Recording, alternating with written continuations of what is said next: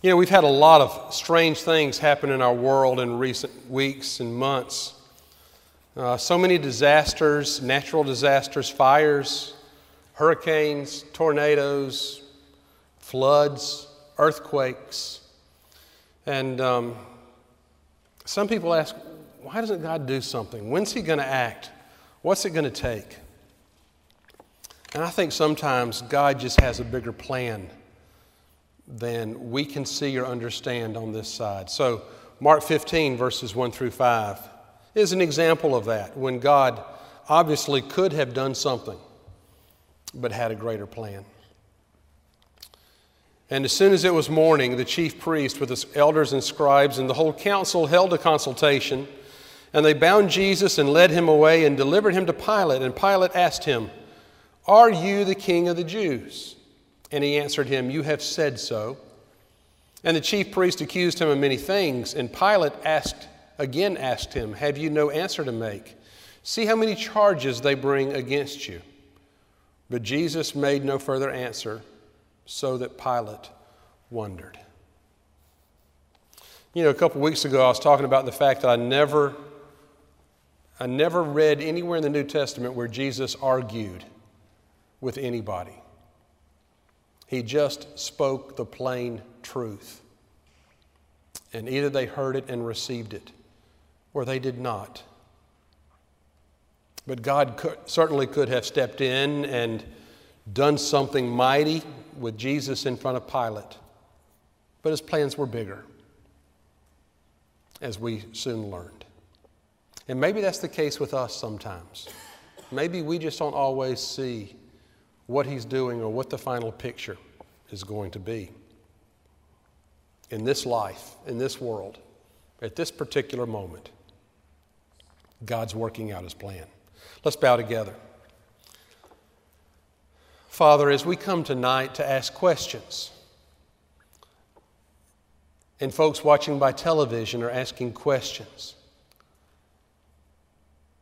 help us to learn and to grow through them, rather than give up on You because of them. We are not wise. We don't see the whole picture. We don't know what You're up to. And we acknowledge tonight that You are the Creator, and we are the ones who are created.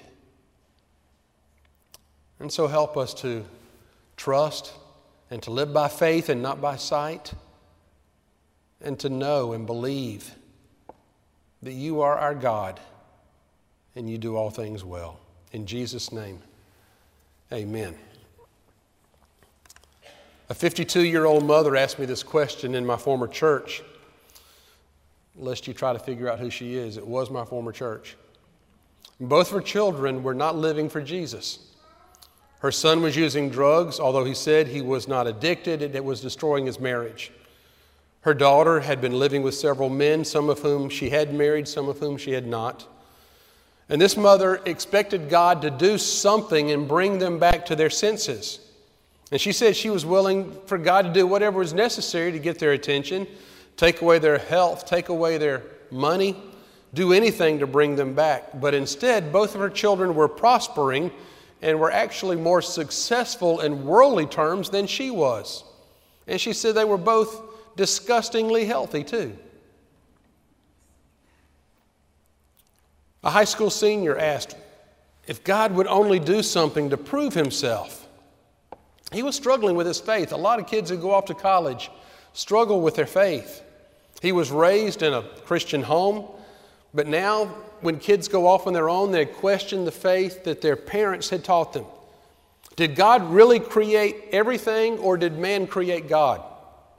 Is Jesus really the Savior of the world, or was He just a kind man with good intentions who underestimated His opposition?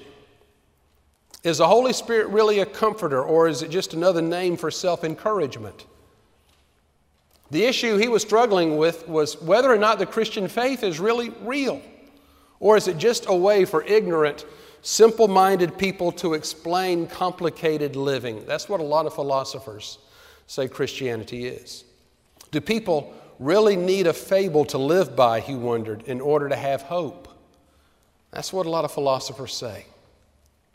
And so this young man prayed that God would do something unusual, something so miraculous that God would convince him that Christianity was real, that his faith in him was real. And you've done that too.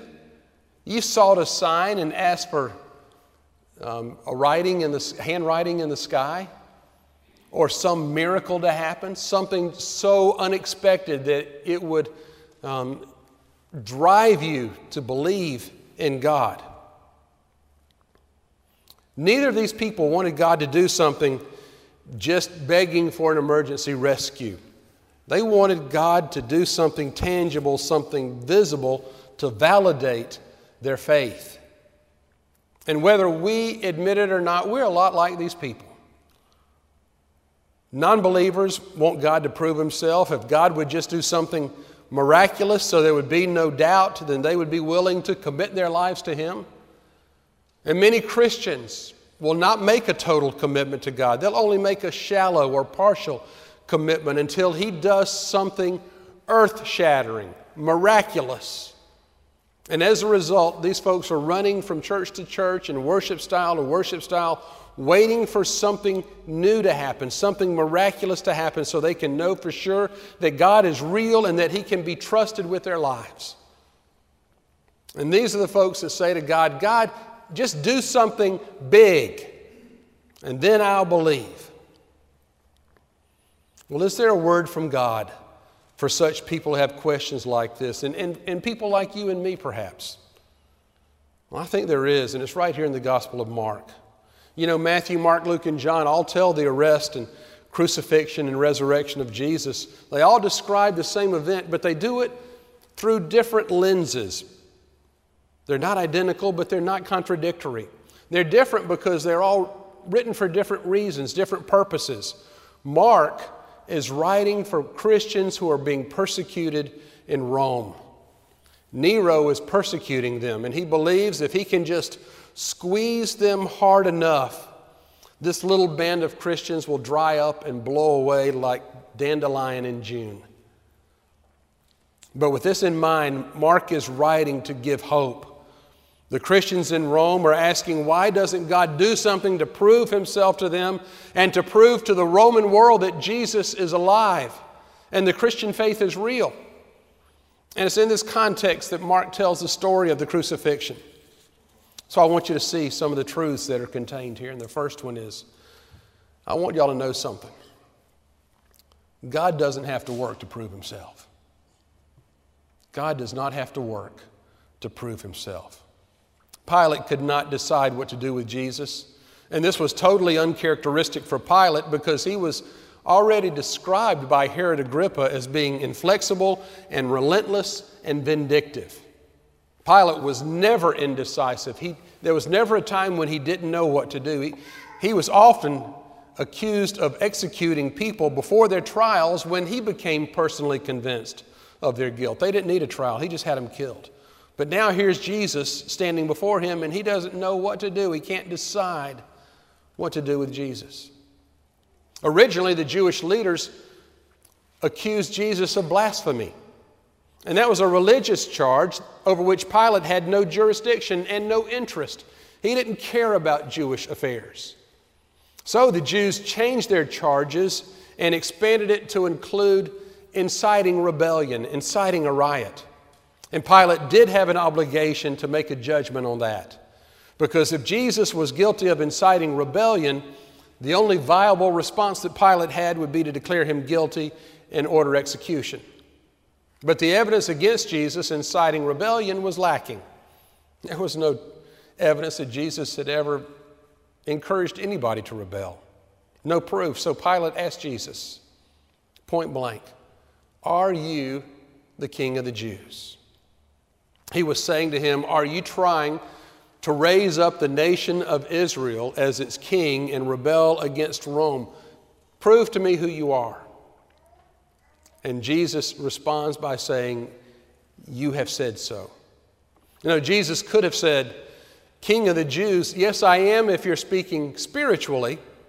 I accept that title. But if you're speaking of political implications, I'm not interested in inciting a rebellion against Rome. Jesus could have come out and answered Pilate's question, but the real question is, are you Pilate? Are you in front of Jesus? Are you going to believe in Jesus? You don't need any more evidence.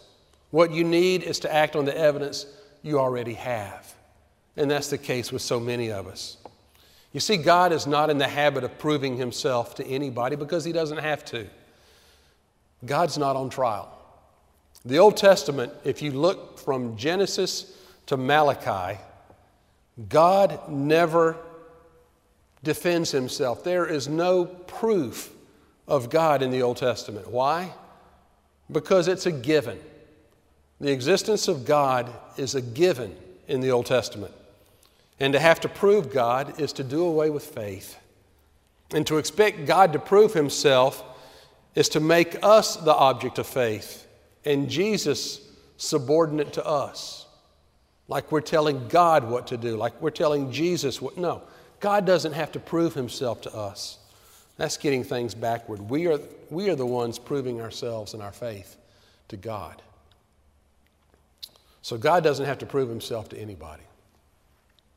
Secondly, when you and I require God to prove himself, we are placing ourselves in a superior position to God. It is faith which causes us to worship God. We are called to prove our faith. God doesn't need to prove himself in any way, shape, form, or fashion to us.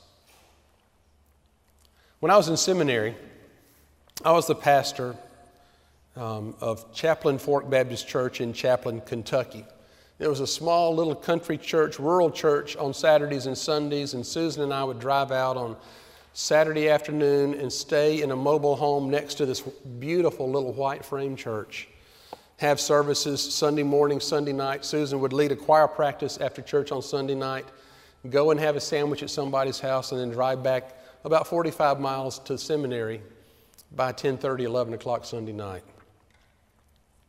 They were paying as much as they could, but Susan and I were living week to week. And one Sunday I saw a pulpit committee entering this small sanctuary, obviously coming from another church to observe me. And I found out the name of the church and discovered they were really big, sometimes running as big as 70 or 75 in Sunday school. And I heard they were paying as much as $100 a week for a really good preacher. And they stood out, those four men, I mean, you know, in a church of 65, 70 people, four strangers stand out like a sore thumb. And they were on the third row, and three of them sang, and one of them sat there with the whole time with his arms folded like this. He looked right at me, and I figured out he was the chairman because he looked kind of mean. And I knew what he was thinking.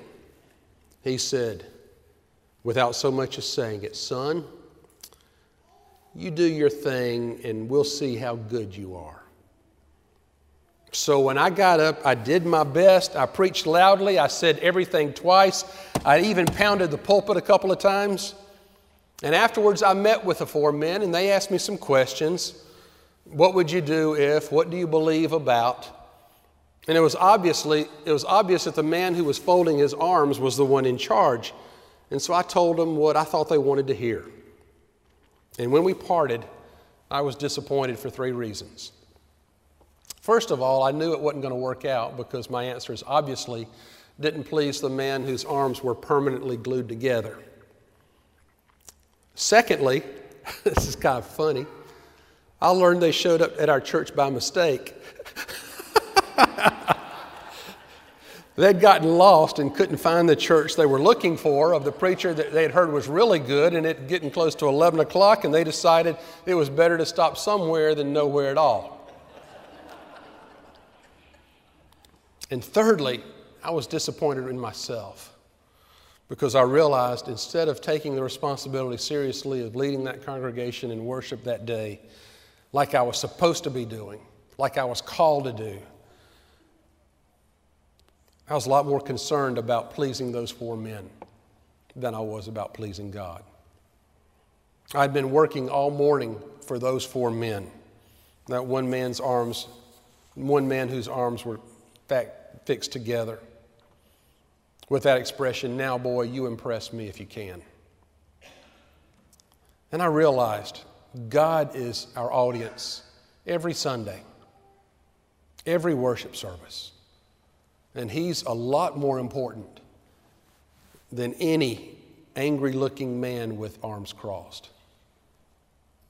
But how often do we come into God's presence just like that? God, you please me, you make me happy, you do something for me, you do a miracle, perform for me, dance a jig for me, and maybe then I'll believe and I'll have faith. You see what we're doing? We're making God the servant. We make Him perform up to our level of expectation. And that, my friends, is sin. Plain and simple. What possible demands can we, the clay, have on the potter? What possible demands can the paint have on the artist or the thread have on the weaver? It's crazy. How can we, the created, make demands of God, the Creator, to prove Himself to us? It's not necessary. God doesn't have to prove Himself to us. And when we try to do that, we are assuming a position superior and God inferior to us. And my friends, that is backwards. The third thing, sometimes God does not have to prove Himself because it's the process of asking questions and wrestling with life that builds faith. Isn't that true? Haven't you grown in your faith more in the difficult times, in those days when you were asking questions and wondering where God was and why He seemed silent? And yet you hung in there and you persevered and your faith grew. We may accept Jesus Christ in a moment, but mature faith does not develop overnight. Living faith takes time. It's a process of growing and learning and developing that we come to our own authentic faith. The story of the lady that I told you about at the beginning of the sermon had a happy ending, but not the kind you think. Eventually, she came back to the pastor and said God never did answer her prayer of doing something to make her children straighten out, but the whole process had done something for her. She had grown in her faith as never before. She had prayed for her children as never before. If God had answered her prayers and proven Himself the way she wanted, the way she thought He should, her faith would have remained weak because it would have always been dependent upon a crutch, always dependent upon God acting in the way she thought He should act when she thought He should act that way. Her faith would have been based upon God living up to all her expectations and solving all her problems, but now she could believe in God with or without a miracle, with or without God doing what she thought He should do. And that's when authentic faith begins to take root and grow. Friends, faith is built upon the miracle of the cross and the resurrection. Our salvation is the only miracle we need. God does not need to perform a lesser miracle for our gratification. And to base our faith on anything less than what Jesus has already done in His death and burial and resurrection is to accept a lower form of faith, because He's already done the most. He's already done the best. So you want God to do something? Well, let me tell you, God already has on the cross. That's all the proof you'll ever need.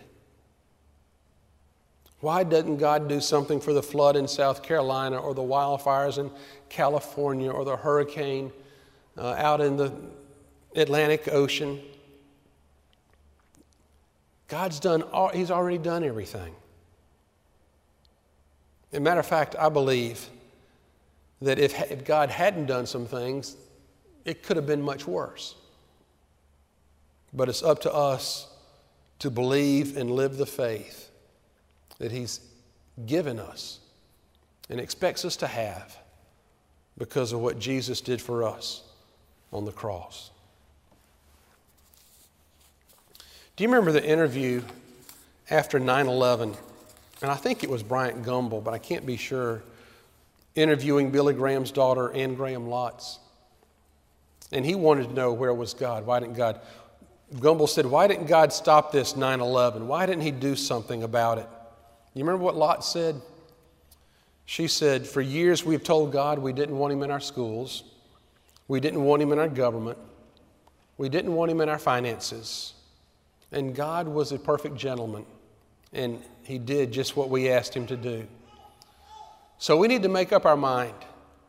Do we want God or do we not want Him? Because we can't just ask Him in when disaster strikes. Bryant Gumbel was silent because he asked, why doesn't God do something? And Ann Graham Lotz says, He has. But we have refused to see. That's what it takes. Eyes of faith to see and believe what God has already done in Jesus Christ. In His name we pray. Amen. Bow with me. Father, I know there are folks who will never believe because they want a scientific experiment that can be repeated. And they want to squeeze out faith and have proof. And so something bad happens in the world or in their families or in their own lives. And they shake their fist and demand to know where you are and why you were silent.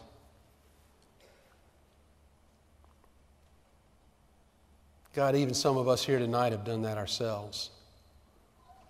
Forgive us for our lack of faith, for assuming a position superior to yours,